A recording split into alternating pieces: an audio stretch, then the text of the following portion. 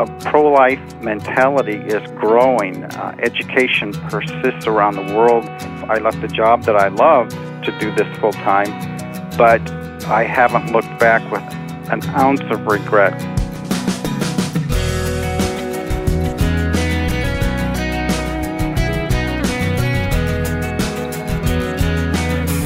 Welcome to this week's edition of First Person, and our guest today, Brad Mattes, CEO of Life Issues Institute. I'm Wayne Shepherd, and coming up in just a moment, I'll introduce you to Brad and his work on behalf of the pro-life movement. Whether this is your first time to be with us for this weekly program or you are a regular, let me remind you that in addition to this radio airing, First Person can also be heard online and as a podcast. Our programs are always archived at firstpersoninterview.com to listen to on demand, plus they are available as a podcast through iTunes free of charge. Our website will also give you more follow-up information about today's guest and a look at the upcoming schedule. Visit us at firstpersoninterview.com. Today's guest is Brad Mattes of Life Issues Institute, headquartered in Cincinnati, Ohio, an organization which disseminates effective pro-life educational materials. He is also president of International Right to Life Federation, founded by Dr. Jack Wilkie.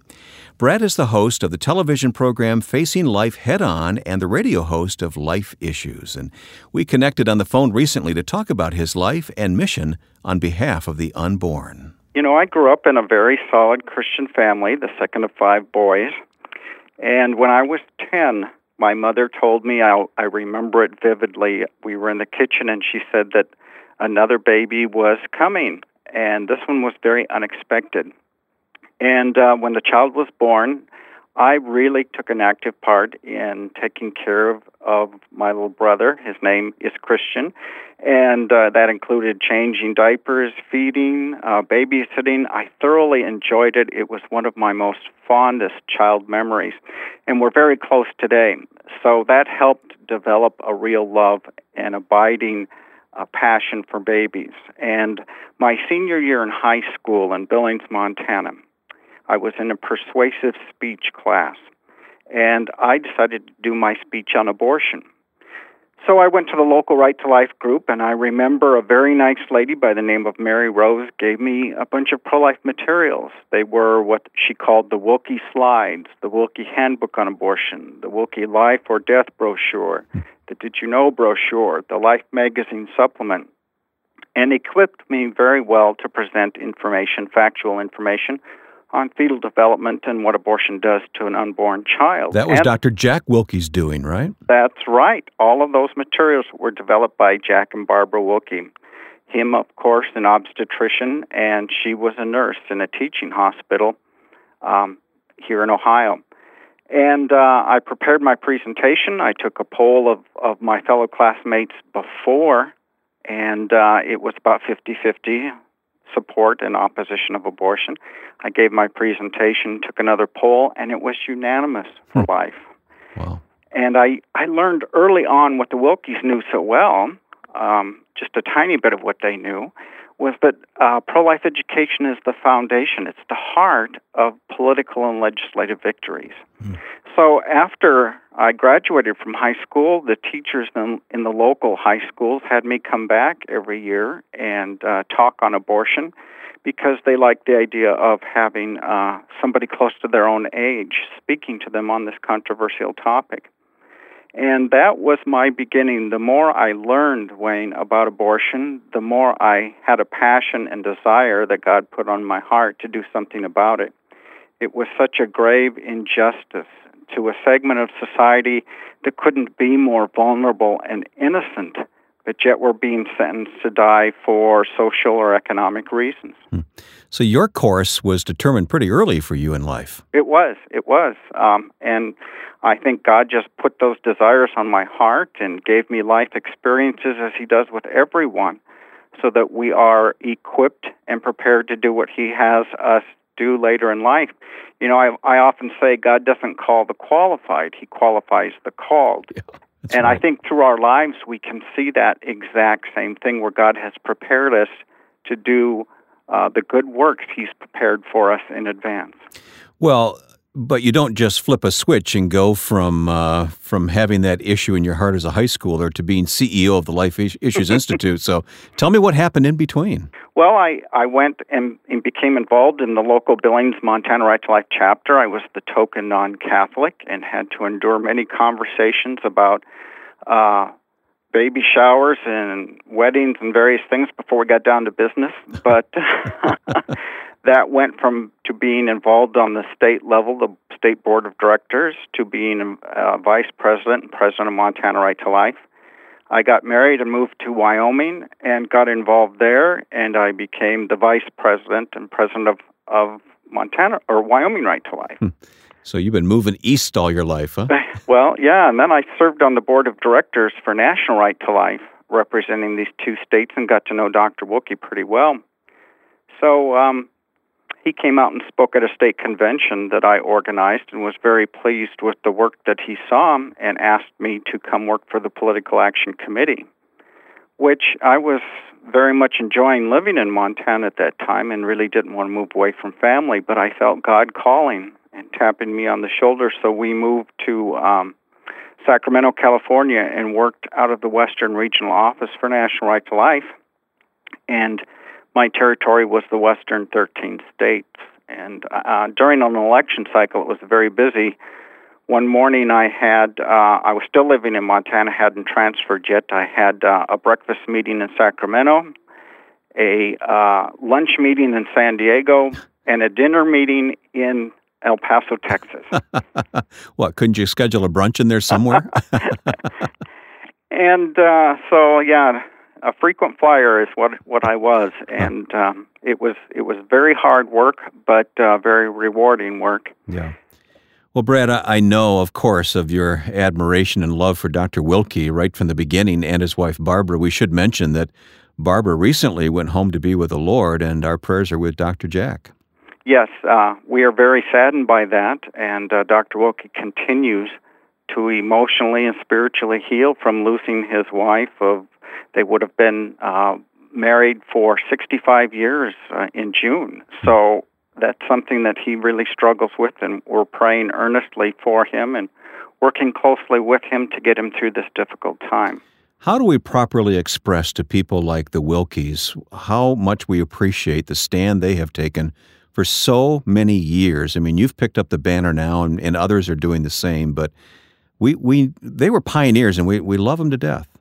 Oh, we do, and we really need to express that love to them and let them know that there are babies alive because of their efforts. And I believe that when Barbara got to heaven, she was surrounded by little infants that had died from abortion as far as the heavenly eye could see. Wow.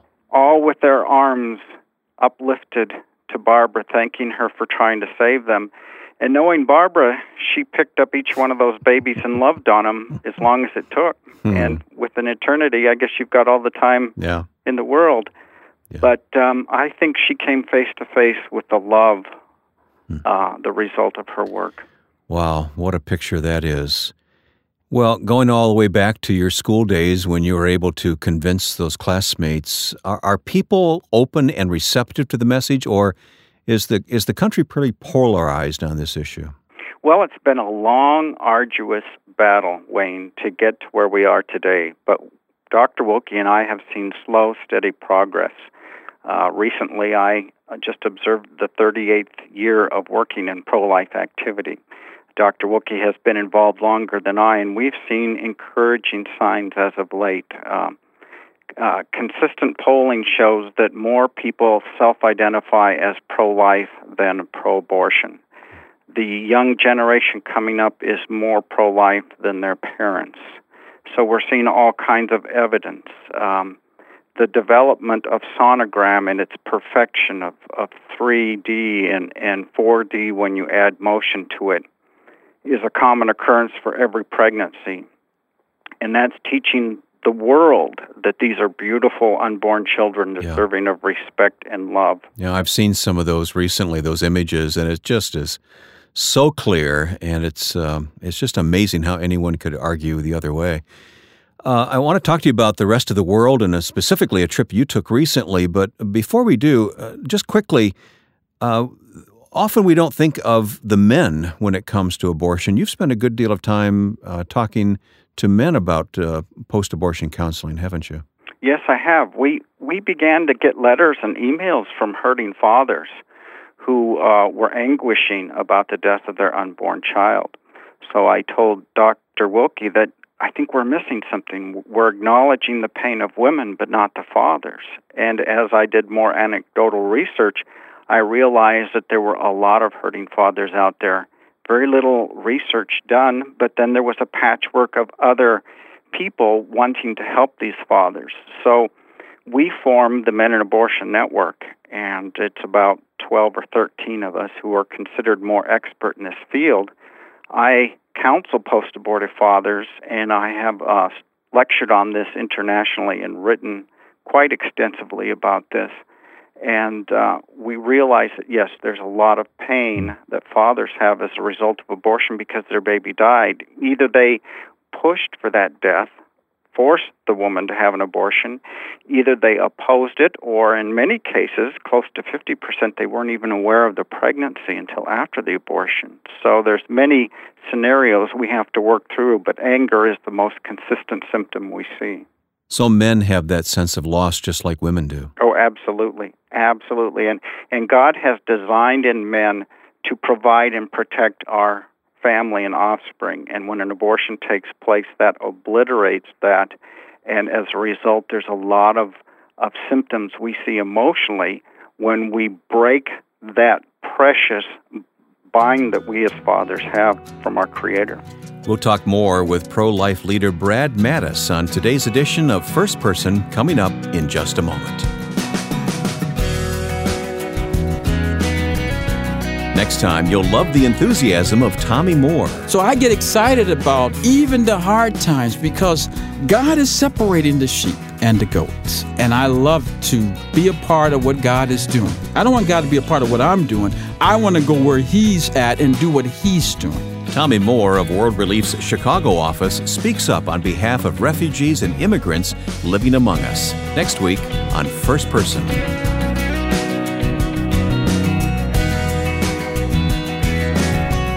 My guest on First Person today is Brad Mattes. Brad is the CEO of Life Issues Institute, internationally headquartered in Cincinnati, Ohio, established to serve the educational needs of the pro-life movement. Its primary objective is to globally develop and disseminate effective pro-life educational material, and has been doing so for many, many years. Brad, it's an honor to have you on the program here today. Now, as we talk about the pro-life movement, I want to look at it globally and just wondered if you have any observations about how we're doing worldwide on this issue. Well, I do have some insight into that, Wayne. In my spare time, I serve as president of the International Right to Life Federation, and we have board members from 12 regions around the world. We get together once a year in a major educational conference wherever we meet in various parts of the globe. Dr. Wilkie and I have both traveled fairly extensively in other nations, providing pro-life presence, educating leaders, talking to elected leaders and whatnot. And there are places where it is very difficult, where abortion on demand has embedded itself. Unfortunately, America has exported abortion on demand since 1973. And but at the same time, we're seeing bright spots, such as Ireland, spots in Africa. A pro-life mentality is growing. Education persists around the world, creating awareness about life in the womb. The same technology with ultrasound and whatnot is permeating the globe. And as a result, we're slowly but surely bringing people to the realization that abortion kills babies and often physically and emotionally harms the women. So we are making progress. Take time to tell me about one specific trip. Now, I understand you recently went to Ethiopia. Oh, it was a great trip, Wayne. I took the film crew with me, and we filmed, wanted to get 2 episodes for our weekly pro-life television program, Facing Life Head On. We came back with 4 episodes. I love Africa. This was my third return to that continent, and Ethiopia is a very unique and amazing place. It's got a personality all of its own. Unfortunately, there's a lot of poverty, as is frequently in Africa. But what we found, Wayne, is that the people were so content and happy even when they had virtually nothing. And we came back changed people as a result of that. We went to a compound where some pro-life American Christians had started a maternity home. It's called Living Hope Maternity Home in a town, a fairly good-sized city in Ethiopia. And we talked to the people there who staffed that. We talked to the young women with infants. We talked to young pregnant women. In that society, pregnancy out of wedlock is simply not tolerated, and girls are literally thrown out into the streets. And as a result, the first place they go to is the abortion clinic. And either by word of mouth or just clear by miracle, I think they're all miracles, but they come in contact with the maternity home and are given a place and an environment which they frankly don't believe exists when everything starts, because they find sanctuary, they find food, they find health care, they find education.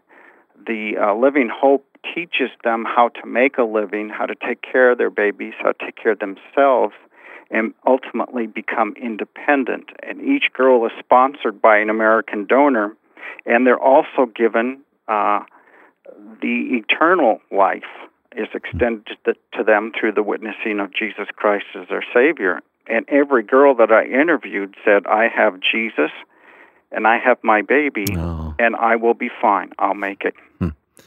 So abortion is legal in Ethiopia? It is, and it's used so often because of the terrible poverty that's there and the lack of any government funding or assistance that we enjoy here in this country. What are some of the other stories that you bumped into there in Ethiopia?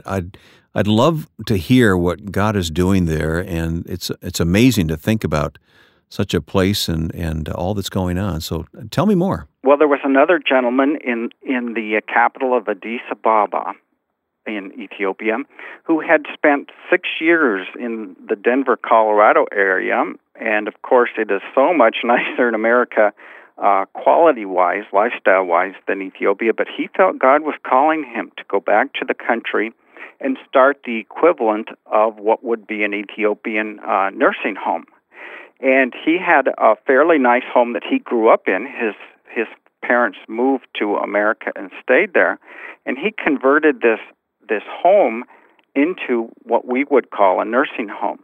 Now, what he literally did, Wayne, is they went into the streets and took the poor, the destitute, the mentally ill, Down syndrome, autistic, just elderly, those who were delusional and insane, handicapped people that have been and forsaken. And he literally picked them up out of the gutter and at times, picked them up off the street, washed them, clothed them, fed them, housed them. But this organization that's run by all volunteers, no paid staff, 35 volunteers run this place, and they have 155 residents. They say the most important thing we give to these residents is love, because if you don't give them love, you give them nothing. And the love of Christ and what Christ did for them is what motivates their desire to do for others. What happens in your heart and mind, Brad, when you encounter a story like that, a servant of Christ who really labors in obscurity? Mm-hmm. Not very many people know. I certainly didn't know what was going on with these stories you're telling us in Ethiopia. But what goes on in your heart when you see it and you interact with these people and see the results of their ministry? Well, these are things that I've been blessed to see for many years working in the pro-life movement. A lot of unsung heroes. The gentleman that started this nursing home in Ethiopia wouldn't even consent to an interview with the crew because he didn't want to get any of the glory. He wanted that to go to Christ alone. So we interviewed his brother, who was part of that, as well as some of the residents. But when you see that, your heart is so deeply moved, and you realize that God has put me here also to do all that I can to further His kingdom and to reach out to those who are hurting or who have nothing and to help them to the best of my ability. Yeah. What's the best thing that we can do? I'm thinking globally now. What can we do to promote pro-life around the world? Well, I think the best thing to do is help those who are helping the other people. For instance, the Christians in Ethiopia that are sponsoring the widows and the elderly for like $40 a month.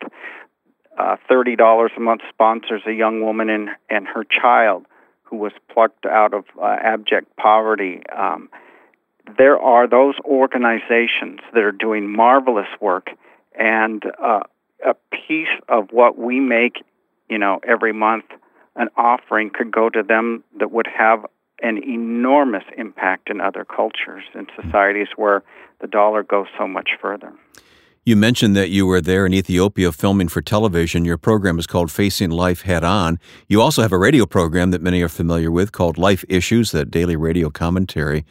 Do you find it hard to find outlets for programs and programming of that type, or are stations willingly taking what you're offering?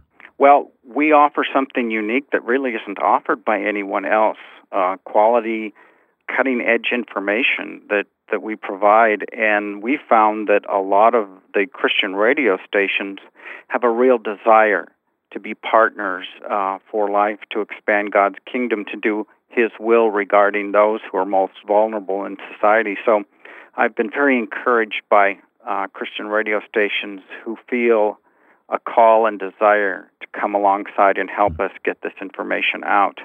And the same with those who are in the TV broadcasting area. Of course, sadly so, I guess, but it's a reality we can use to our advantage, is that when it's on TV, it somehow has a credibility that you wouldn't have if it were in a library in a book. Mm-hmm. So we're able to have access to 95% of America's households, and we're throughout Canada also. So it enables us to have a bigger audience with a pro-life message that isn't censored by the media. And, the secular world's judgment, they've given us 2 regional Emmy Awards, so I guess we are reaching them. And that's not for our glory, that's for God's, but it's a vote of confidence the Lord has given us that we seem to be on the right path and that He's blessing our work. Brad, you've been doing this for nearly 40 years. Any regrets? None. It's been a long, hard battle, hasn't it been? It has, but I can't imagine doing anything else. I left a job that I loved to do this full time, but I haven't looked back with an ounce of regret. Discouragement many times, but never regret, and I never think that I just want to quit this important job that we're doing. Today's first-person guest has been Brad Matta, CEO of Life Issues Institute and the president of the International Right to Life Federation. For more about Brad and the vital work of these organizations, please visit our website, firstpersoninterview.com. I'm Wayne Shepherd, and today's conversation is just one of many that we've done through the years, and you can view the list and listen to any of them online at firstpersoninterview.com. Or even better, why not subscribe through iTunes and receive the program automatically each week? And then for any comments or questions you have about First Person, please visit us on Facebook at facebook.com/firstpersoninterview. That's facebook.com/firstpersoninterview. Next week, our guest will be Tommy Moore of World Relief, who grew up in the inner city of Chicago and has a unique story. Now, with thanks to my friend and producer Joe Carlson, I'm Wayne Shepherd. Join us again next week for First Person.